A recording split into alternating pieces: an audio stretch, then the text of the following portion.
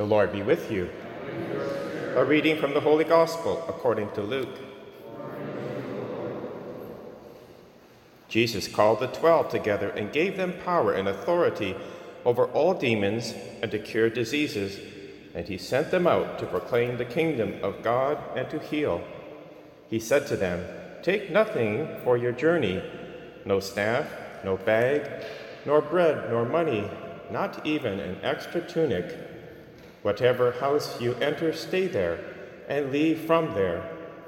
Wherever they do not welcome you, as you are leaving that town, shake the dust off your feet as a testimony against them." They departed and went through the villages, bringing the good news and curing diseases everywhere. The Gospel of the Lord. Praise to you, Lord Jesus Christ. Today and this past Monday, we've been reading from the book of Ezra, an important historical book in the Old Testament that chronicles the mercy of God, who intervened after the people of Israel had been taken into captivity in Babylon. They had been there 70 years under King Nebuchadnezzar, but then Babylon was conquered by Persia, and now under King Cyrus, God had inspired the king to release the captives and to have them return to Jerusalem and rebuild the temple. Now, Ezra was a priest. He was part of that third wave. There were 3 waves of release, just as there were 3 waves of captivity. And the temple had been rebuilt, and the altar established, the foundations laid. Now the walls needed to be rebuilt around the temple. But Ezra was given that duty to rebuild the people's faith, because there was no use having a new temple if the people were still in their sin, the same sin that brought them into captivity. Now that they had returned to Jerusalem, they were beginning to fall again into idolatry. They were taking foreign wives, and they were participating in their practices. And so Ezra, the first thing he does to rebuild their faith is to begin with repentance. And notice it's not just with words, but also with actions.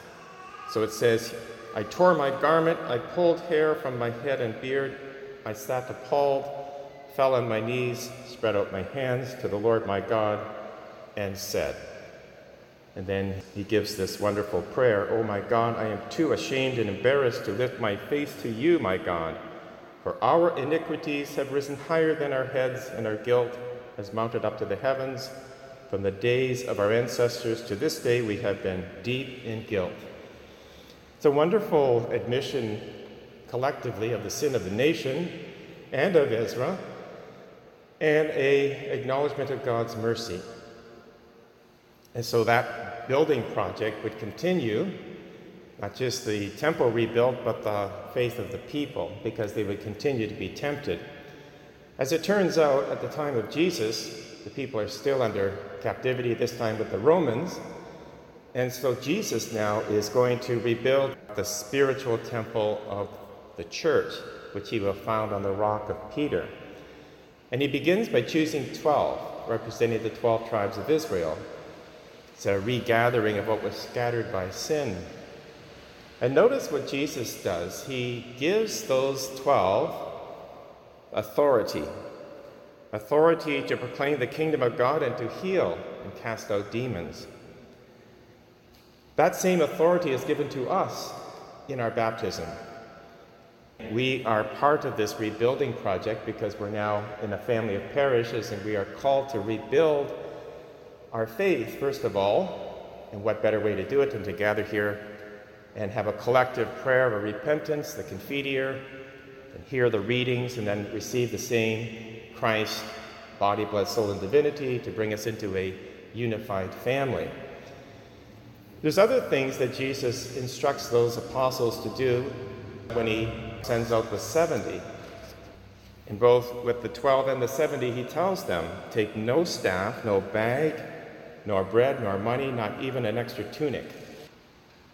Now that speaks volumes to us, because it really is forcing the apostles to rely only on God, to bring everything under the submission of Christ and his authority, not to get distracted by possessions, by all kinds of things that would really take us away from our true power. Also, it gives the ability of those apostles in the 70 to move quickly from distractions. They can travel light from place to place.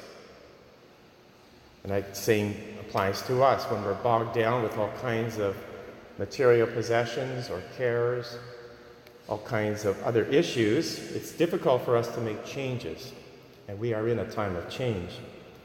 Secondly, traveling light with no possessions lends credibility to the message because it gives the people an awareness that the disciples are not in this for any kind of gain, material gain, but rather they're doing the mission, the work of God.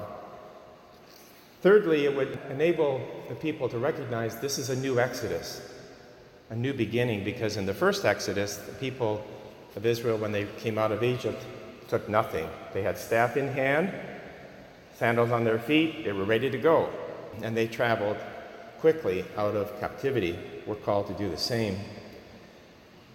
We're in this new building project, as I said, the family of parishes. We're called to repentance, trust in God, trust in the authority that we've been given, and then travel light.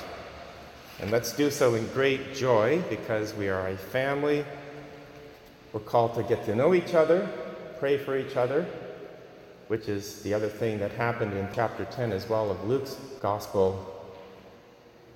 Jesus sent them out in pairs, little communities. We're called to form little communities of faith within our family, to pray for one another, hold each other up, fill out the charisms that each of us lack as we come together. So all of this is a great building project. We're right in the middle of it. What better place would we rather be? This is the time that we've been called to exercise faith. There's no better time. So with great joy, trust, enthusiasm, let us build up this family of parishes and bring the good news to our community.